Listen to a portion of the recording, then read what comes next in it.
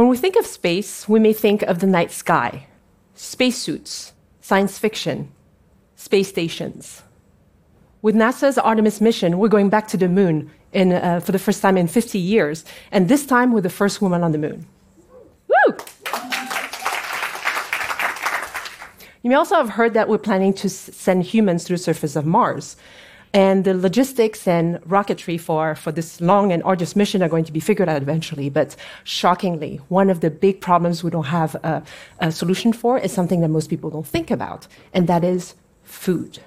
What are we going to feed the astronauts going to Mars? It turns out it's incredibly complicated. Before we go there, I'd like to go over why I am here talking to you about this.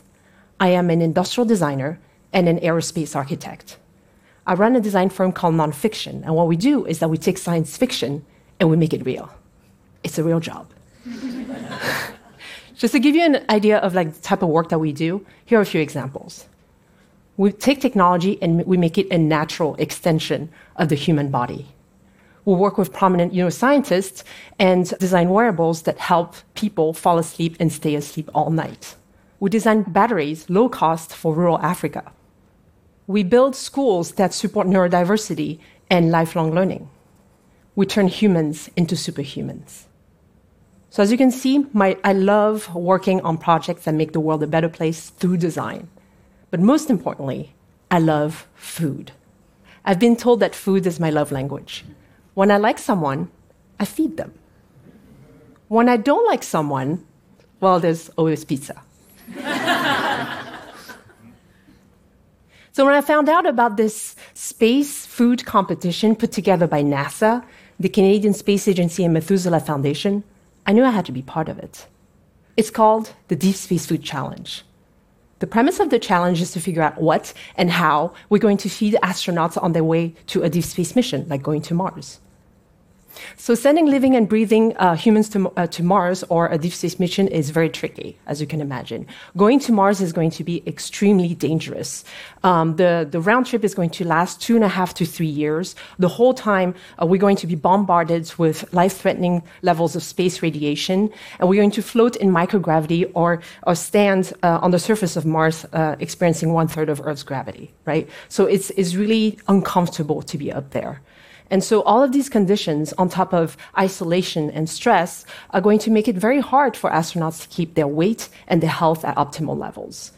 And one of the main culprits of them losing their weight is actually unappetizing food.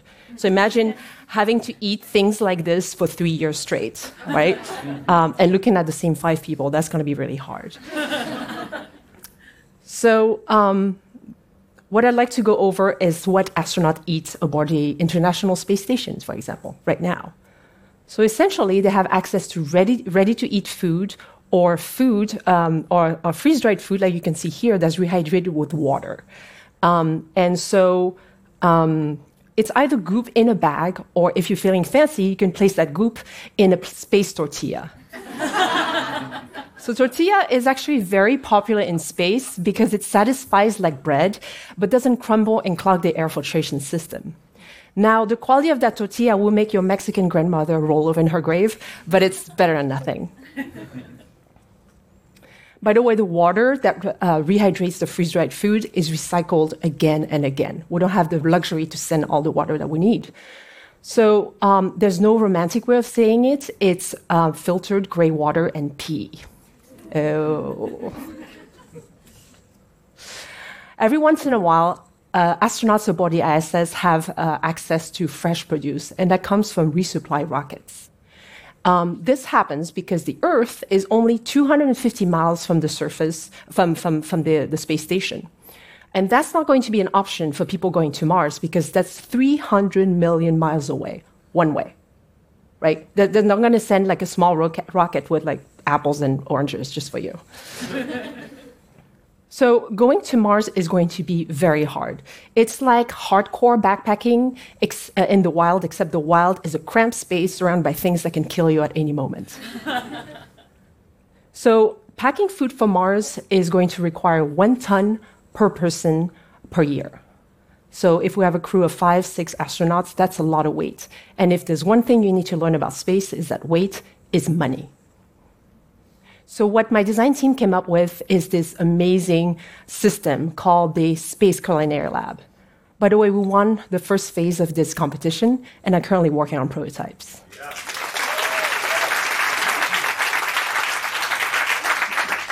So let's go over the 4 sections of this machine. Step 1, coffee.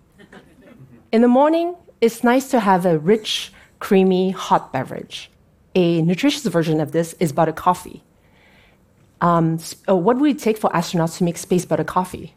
So one of our team members created this mechanical homogenizer that breaks down coffee granules, hot water, collagen, and ghee together and creates this unctuous, satisfying mouthfeel solution that is really nice to drink.